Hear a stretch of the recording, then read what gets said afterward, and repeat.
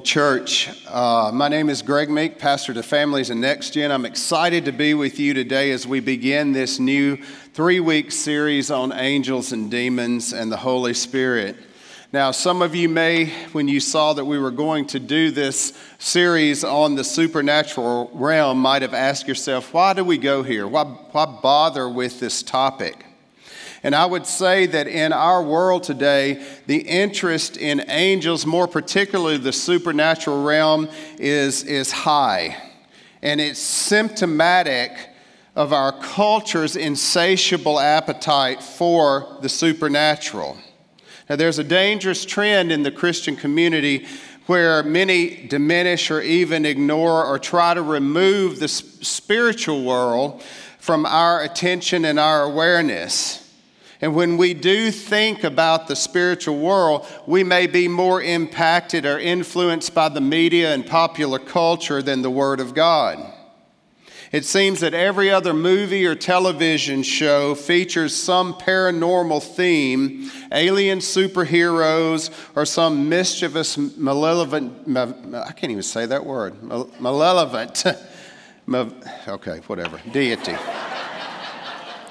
I said it the first service. Y'all know what I mean. Bookstore shelves are stocked with books about aliens, creatures, and of course, angels and demons.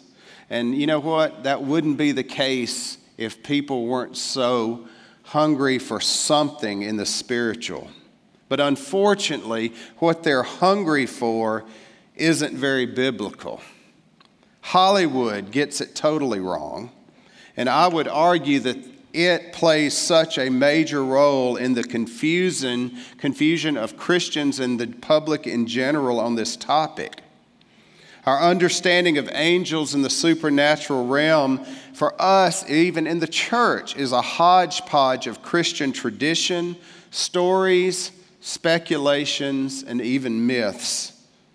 But the Bible is clear on one thing, that the supernatural world is real and it is powerful. And through this series, we're going to take a look at what the Bible teaches us about the spiritual world and listen to this, and the personal beings, I said it, personal beings that are daily at work for us and against us, in the form of angels, demons, and the Holy Spirit. Now, what we hope to accomplish with this series is to truly see the supernatural world rooted in a biblical perspective and examining biblical terminology for members of God that we call the heavenly host, where we get a wider context of what's in Scripture from a Near Eastern ancient context. And what I mean by that, as we talk through this, let me be very clear on something. We do not read Scripture in our modern world the same way the original readers read it, and they listened, and they heard it. Our worldview is totally different from theirs. We sadly approach Scripture through a 21st century Western culture mindset. Yet Scripture was written and given to an Eastern ancient culture, the people who were totally spiritual. This was nothing to them. They understood this. And I actually think, I said in the first service, that I think the ancient Hebrews and even the early church would be shocked to learn that we're even having to do a sermon series on this with the purpose of trying to come to some understanding of the angelic and the spiritual realm, because it's all throughout Scripture. This was everyday life to them. But to our current scientific worldview of having to prove the existence of everything, even spiritual, we struggle with this understanding. And as we begin to explore these topics, let me also say this. This is no way we can do an exhaustive study on these topics in a 30-minute message. There's just absolutely not. We could take an 8-week class for angels, demons, and Holy Spirit and do an 8-week equip on each one of them. And so what today, my hope is today and over the next 3 weeks, what this is going to do for you is stir a desire in you to dig deeper into these topics, but we hope it gives you a different biblical understanding of angels, demons, and the Holy Spirit. So let's begin by looking at some terminology when it comes to the spiritual realm. And we'll start, of course, in the Old Testament. And here are some terms that we want to talk through. First of all, we want to talk about terms in the Old Testament that describe nature, the nature of these beings. What are the members of the heavenly host like? Now, the Old Testament makes it clear that the members of God's heavenly host are spiritual beings, entities by nature. They are not embodied, at least in the sense of our human experience that we're in physical form. So the first term is this, you should be familiar with it, spirit. Now I want you to know that I've put some references out here for these terms, some scriptural references. This is no way exhaustive by any stretch of the imagination. I'm just trying to give you something to go back and reference. But in this, we understand this Hebrew word for spirit is ruach. And it's where in this scripture here, God actually sends this spirit, it's called a lying spirit, to go against Ahab. He uses even the fallen ones in this realm. And some of that's shocking to some people.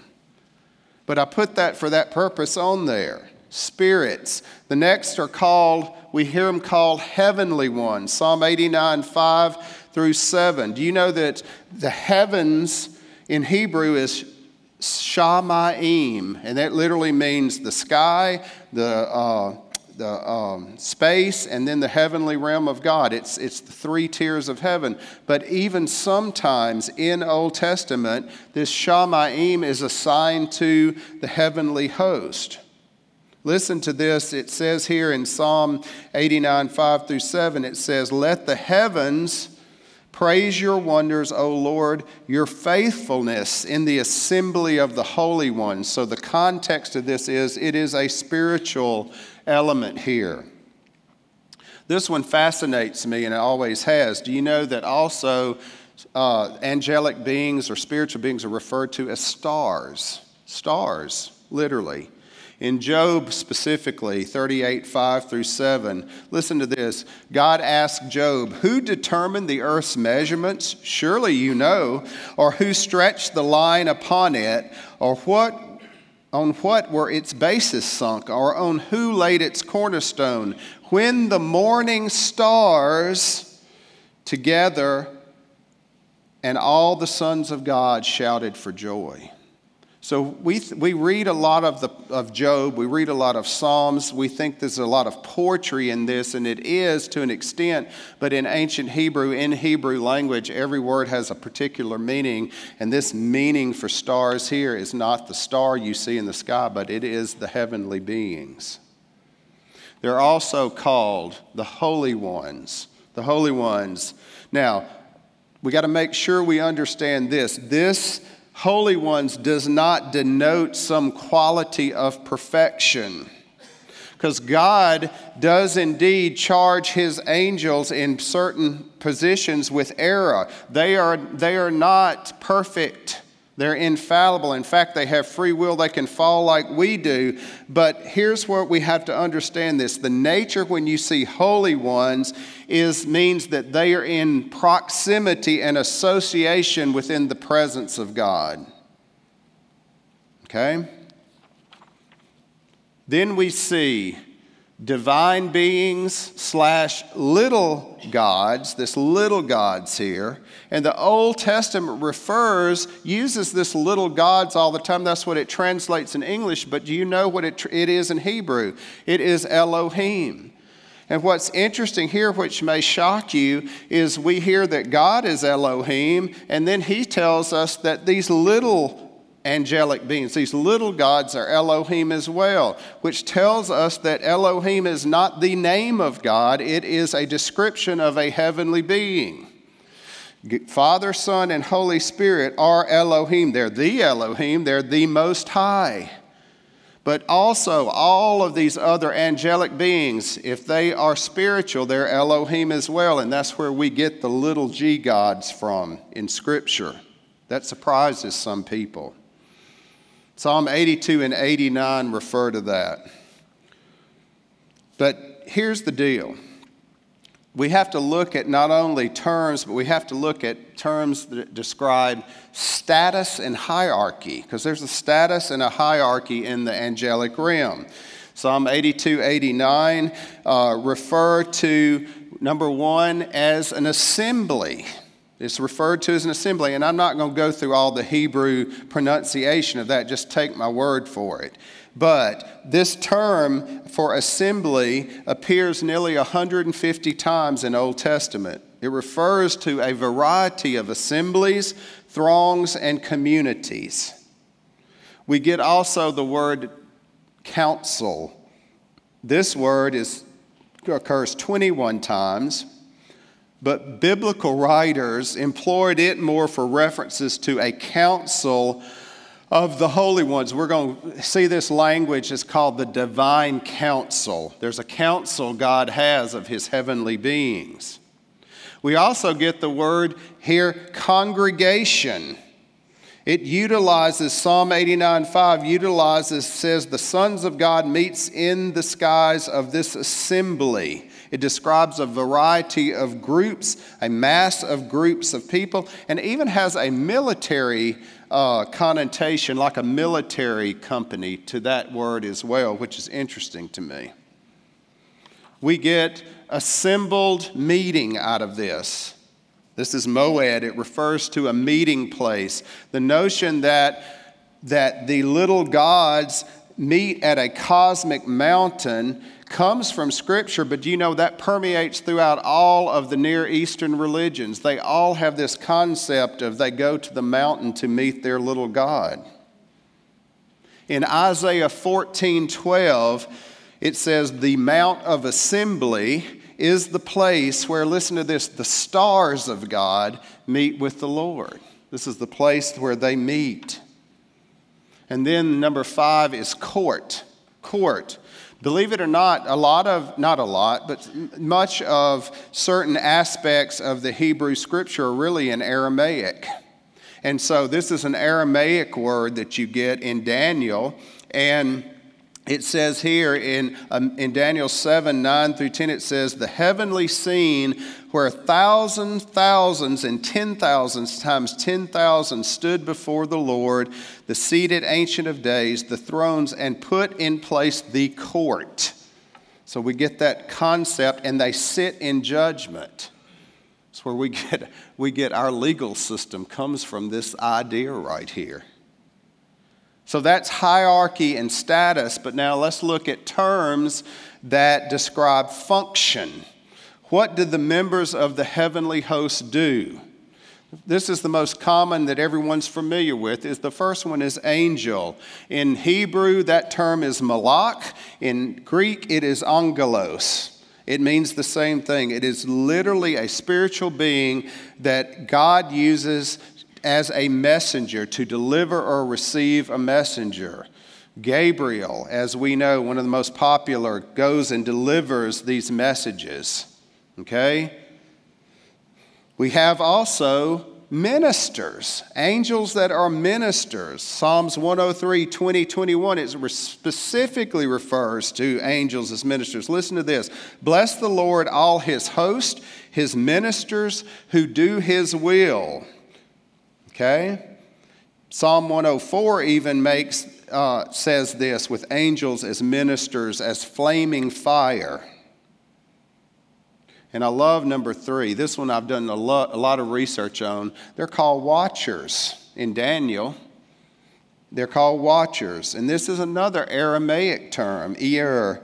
And he says in Daniel, I saw in the visions of my head as I lay in bed, behold, a watcher, a holy one, came down from heaven. Verse 13, the sentence is by the decree of the watchers, the decision by the word of the holy ones. And in verse 17, because the king saw a watcher, a holy one, coming down from heaven. Watchers are angels that are assigned to certain nations and geographical regions to watch over human beings. And then we get number 4, host. Psalm 68:12. That serving in God's heavenly army is a common noun that refers to a multitude of people, conscripted military service. And then we get that of a mediator. In Job 33 says, if there be for him an angel, a mediator, one of the 1,000 to declare to man what is right for him, and he is merciful to him and says, deliver him from going down into the pit, I have found a ransom. The angelic realm, some of them mediate for us human beings. And here's a combination, cherubim, seraphim, that I think we get so mixed up, and that has been just destroyed by culture, because these two words are interchangeable actually, even though they look different in appearance, but they have function of guardianship of the presence of God. You know, we have, if you think about it, in some of our Enlightenment period in the art and work and on ceilings, we see these little cute little cherub angels that we think is like Cupid. That's nothing how Scripture describes them, because both of these are said to have wings. And by the way, cherubim and seraphim are the only angels in all of Scripture that are said to have wings. That's it. But it says here that cherubim are assigned 4 faces, both human and bovine body parts. It's kind of a terrifying thought to me. But then even the seraphim, to me, is worse, because seraph, the Hebrew word translated out of that, literally means snake. These descriptions are reflected in iconography from the biblical period, and neither of these are assigned the term angel or malach. They're not even considered angels. They're their own separate heavenly host beings. Now, what about the New Testament? Let's look at New Testament. They have a function of service in heaven and on earth. One of them is they function in ministry on behalf of believers. Hebrews 1:14 tells us that. You see, descriptions of angelic activity on earth are more numerous in the New Testament than they are in the Old. 3/4 of the approximately 180 references to angels are in the New Testament. This shouldn't be surprising, as it's God's will that His heavenly angels serve the human family. They're not to be, though, objects of adoration or worship. Angels are not to be worshiped or adored. The New Testament says they're ministering spirits sent out to serve for the sake of those who are to inherit salvation. Other aspects in the New Testament, they're portrayed as they delivered the apostles from prison. One comforted Paul when his life was threatened. Angels brought messages to people in dreams. We get the story of Joseph and going to Egypt. Their visions. We have Mary, the mother of Jesus, getting visited from Gabriel. We have the angels at the tomb. They appeared to the shepherds to announce the birth of Jesus. We also know that angels encounter human beings physically. An angel struck Peter on the side to awaken him in prison and supernaturally free him from his shackles. And Scripture tells us even today, we never know when we've even entertained them. Another function, service in heaven on earth, is that they are going to have judgment of unbelievers. Now, most of this type judgment occurs in what we would call apocalyptic literature or scripture that in the end of the days, mostly concerned with the day of the Lord or Christ's second coming. But Jesus gave an example of this when he tells the parable of the weeds in the wheat field in Matthew 13. And then we know that they have service in heaven. And Revelation, that's number 3, service in heaven. Revelation 5, 11 and 12, angels appear in a great multitude. This says, "Then I looked and I heard around the throne and the living creatures and the elders and the voice of many angels, numbering myriads of myriads and thousands of thousands, saying with a loud voice, 'Worthy is the Lamb who was slain to receive power and wealth and wisdom and might and honor and glory and blessing.'" Now, as we've talked about this nature of angels, the status of angels, and the function of angels, we have to talk about one other aspect, and that is rebellion. Because here's what we understand. Angels were created like us human beings with free will, and they have an ability to rebel, and Scripture shows us that they did rebel. And the most famous rebellion of all, as we know, is Satan in the garden. But I don't know if you got the Sunday school version. I did, because I was so confused about this growing up, because I was told that before the earth was ever formed, there was war in heaven, Satan got a third of the angels to rebel, and they were thrown out of heaven. Well, where were they thrown? The earth hadn't been created yet. And when I got into Scripture, we find that this story doesn't even occur until Revelation chapter 12. So theologians have mixed feelings on that. Some say that this war actually occurred when Jesus was born, because it's kind of right after the retelling of the birth of Christ. But some theologians believe that it's going to happen in the future, because it says that as soon as Satan and the angels were thrown out of heaven, they were thrown to earth permanently, and woe to the people on earth for what is coming. So that's two schools of thought on that.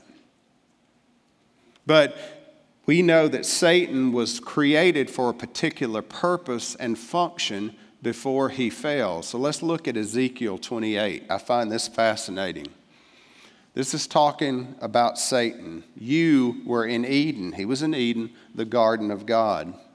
Every precious stone was your covering: sardius, topaz, diamond, beryl, onyx, jasper, sapphire, emerald, and carbuncle. And crafted in gold were your settings and your engravings. On the day that you were created, they were prepared. You were, look at this, an anointed guardian cherub. I placed you. You were on the holy mountain of God. It gives us the imagery that Eden wasn't a flat plain. It was a mountain. In the midst of the stones of fire you walked. You were blameless in your ways from the day you were created until unrighteousness was found in you. Now that picture that we get painted in Ezekiel is sounds like a beautiful angel. And what does modern culture do with him? Of course, we don't know what he looks like now after the fall. We like to imagine it. But what we don't understand is that we ascribe everything that happens in our life as Christians as Satan caused this. And here's the issue with that. Angels are created beings. They are not God. They're not the Most High. They're not omnipotent like God. They're not all-powerful. They're powerful, but they're not all-powerful. They're not omniscient. They're not all-knowing. They're not omnipresent. They cannot be everywhere at once. So when we all in the Christian world have a bad day and say, Satan caused this, I just shudder, because I'm like, no, he probably didn't. I don't think he worries about us as much as some of the higher up things. But we know this. We know he has an army with him that are working against us. But here's another thing. That's one rebellion. Scripture gives us several other angelic rebellions in the Old Testament, and most of us don't understand it. Once Satan fell and God tells him that he's going to put enmity, hatred between the woman and her seed and your seed. And you're sitting there saying, nobody's been born yet, because seed denotes birth.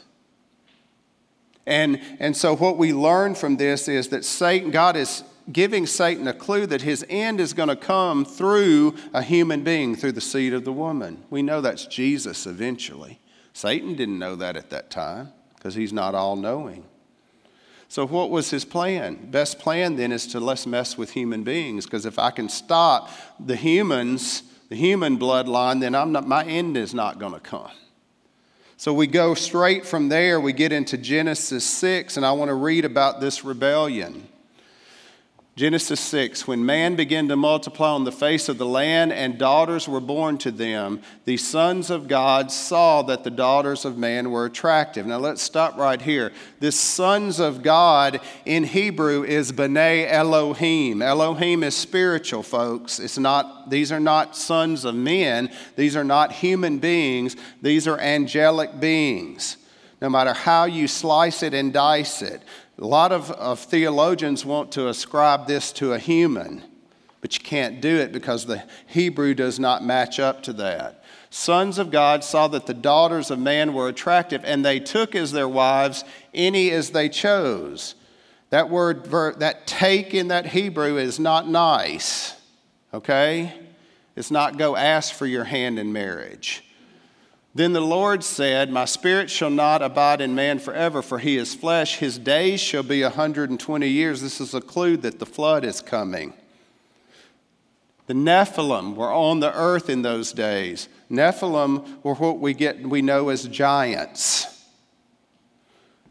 And also after, when the sons of God, these spiritual beings, came into the daughters of man, they bore children to them. These were the mighty men who were of old, the men of renown. This is the story of messing with the human blood lineage. This is where the giants and all the clans of the giants that we get all throughout the Old Testament come. And then what we see when we get past Genesis 6, we get to Genesis 10, and from Noah and his 3 sons, we see there's 70 nations. You know, the earth is repopulated again. There's 70 nations. And we get this story right after that in Genesis 11 of another rebellion of Babel. Just to remind you, at the Tower of Babel, they said, come, let us build a city and a tower with its tops to the heavens, and let us make a name for ourselves. That's not sound like they're going to worship God, does it? Lest we be dispersed over the face of the whole earth. And the Lord came down to see the city and the tower which the children of man had built.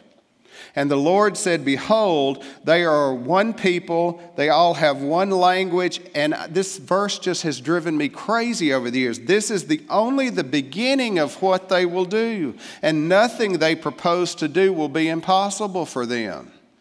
This is a clue here to us. These are not just human beings in action here. There is some angelic force behind this that's manipulating this so that these humans will try to be like God and rebel as well. And so how do we know what's going on? There's other scripture verses that we call proof texts that we can go to get context here. God scatters them, we know. He scatters the people all over the face of the earth. We have these 70 nations, and we're going to look at Deuteronomy 32. This is Moses talking. Remember the days of old, consider the years of many generations. Ask your father, he will show you. Your elders, they will tell you, when the Most High, Yahweh, gave to the nations their inheritance, when he divided mankind. When did he divide mankind? At Babel. He fixed the borders of the peoples according to the number of the sons of God. Now, depending on your English translation, it may say sons of Israel, and that's an inaccurate English translation because in Hebrew, this is B'nai Elohim. He fixed the borders of the people according to the number of the B'nai Elohim, these spiritual beings. But the Lord's portion is his people. Jacob is his allotted inheritance. Now, what did God do here? At Babel, he scattered them, and he appointed a watcher over, maybe 1, 2, I don't know how many, but watchers were appointed over those 70 nations to watch out for human beings. God says, I am done with your rebellion. I'm done with you. You go watch them, guard them. I'm going to handle Jacob. Who's Jacob? Israel. Israel is my people. This is called the disinheriting of the nations. God says, you handle it, I've got my people, because he had a plan of bringing the Messiah through there. But something happened because those watchers didn't do what they were supposed to do. There's another rebellion. Let's look at Psalm 82 for clues. Here we go. God has taken his place in the divine council, the council in heaven. In the midst of the little gods, the little Elohim, he's holding judgment. Something's happened. He asked this question, how long will you judge unjustly and show partiality to the wicked? That's what he's asking these watchers. The Most High, he says here, go back one. Go back on there. Partiality to the wicked. The word salah means just to pause. He says, this is what they were supposed to be doing. Give justice to the weak and the fatherless, maintain the right of the afflicted and the destitute, rescue the weak, the needy, deliver them from the hand of the wicked. Doesn't that sound like what Jesus came to do for us? Now, next part. They have neither knowledge nor understanding, and they walk about in darkness. Who is that? It's us, fallen human beings. All the foundations of the earth are shaken. God is saying, I put you to watch over them, to rescue them, to help them, because they're ignorant, fallen human beings. That's really what he's saying. And you didn't do it, now I'm going to judge you. And he says, God says, I said, you are little Elohim, little God, sons of the Most High, all of you. Nevertheless, like men you shall die and fall like any prince. You have an ending. You have an ending. We find in Revelation that ending is lake of fire. And then I love this verse. Arise, O God, judge the earth, for you shall inherit the nations. And what is he talking about? He's talking about Jesus. Jesus will come to the earth, and Jesus' purpose of coming to the earth is to gain back the territory that God gave away in the first place. And guess what? He does that. How does he do that? He uses us as Christians. In the New Testament, the Greeks said they went out, some verses say 72. He sent out 72 to witness, but literally it means 72 by 2. And what he's doing, he's sending us out to gain title deed back for him for the earth. How do we do that? We have the Holy Spirit in us when we become Christ. So you see this pattern here that the New Testament will fulfill. See, like humans, angelic beings, this passage shows they can have an ending, and not all of their ending is going to be good. It's not going to be good. God can destroy them because they were created beings just like we are. And like humans, some of them sinned, rebelled, and they're going to be dealt with in the end. And their rebelliousness is going to be lake of fire just like anybody else that's a non-Christian. So here's our question. Why should we care and study about angels in the spiritual realm? Mostly because it helps us understand context and understand familiar points of biblical theology. But here's the deal. God's supernatural family, the angelic family, is a template for the understanding of God's relationship to his human family of believers. And we're greater than they are. We're going to one day in our glorified bodies, we have status over the angelic realm. Learning what the Bible says about the angelic realm ultimately is tied to thinking about how God thinks about us. What God wants us to know about angels contributes to our own eternal perspective.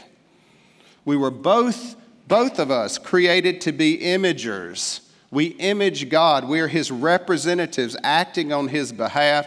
Humans represent God and image Him on earth. The heavenly host images and represents God in the spiritual world.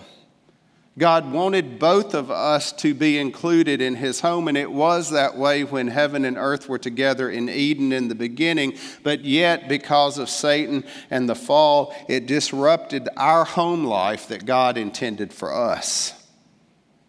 But nevertheless, God understood this. He anticipated the fall. In His foresight, God had already determined that He would come to earth in Jesus Christ so that humankind could come home after all.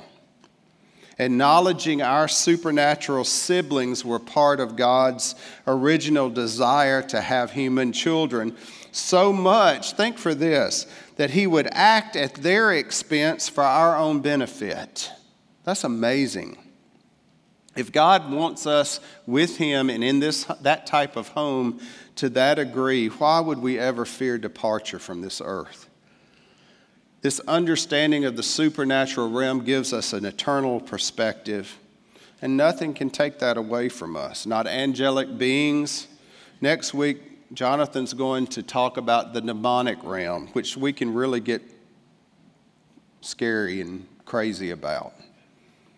But once we understand that we have Christ in us, we are sealed with the Holy Spirit, we are eternally secure, and nothing in that fallen realm can hurt us.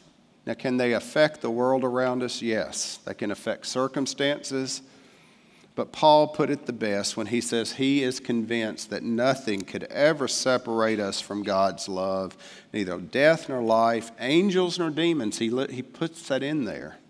Neither our fears for today or our worries for tomorrow, not even the powers of hell can separate us from God's love. So let's live with this confidence of supernatural understanding as we're going through the next 2 weeks. Let's dig deeper. Let's gain an eternal perspective. Let's pray. Father God, we thank You that Your purposes and plans are perfect, and even in the fallenness of humans, even in the fallenness of the angelic realm, we know that all things work together for the good of those who love You and are called according to Your purpose, and we rest in that. Thank You for loving us, providing a way that we can be redeemed, even though we know the angelic world cannot. So thank You for the grace that You pour out to us, that You loved us that much. Thank You, Jesus, for the cross and making a way for our return home. So we love You. We praise Your holy name. We pray these things in Your name, Jesus, and through the power of the Holy Spirit. Amen.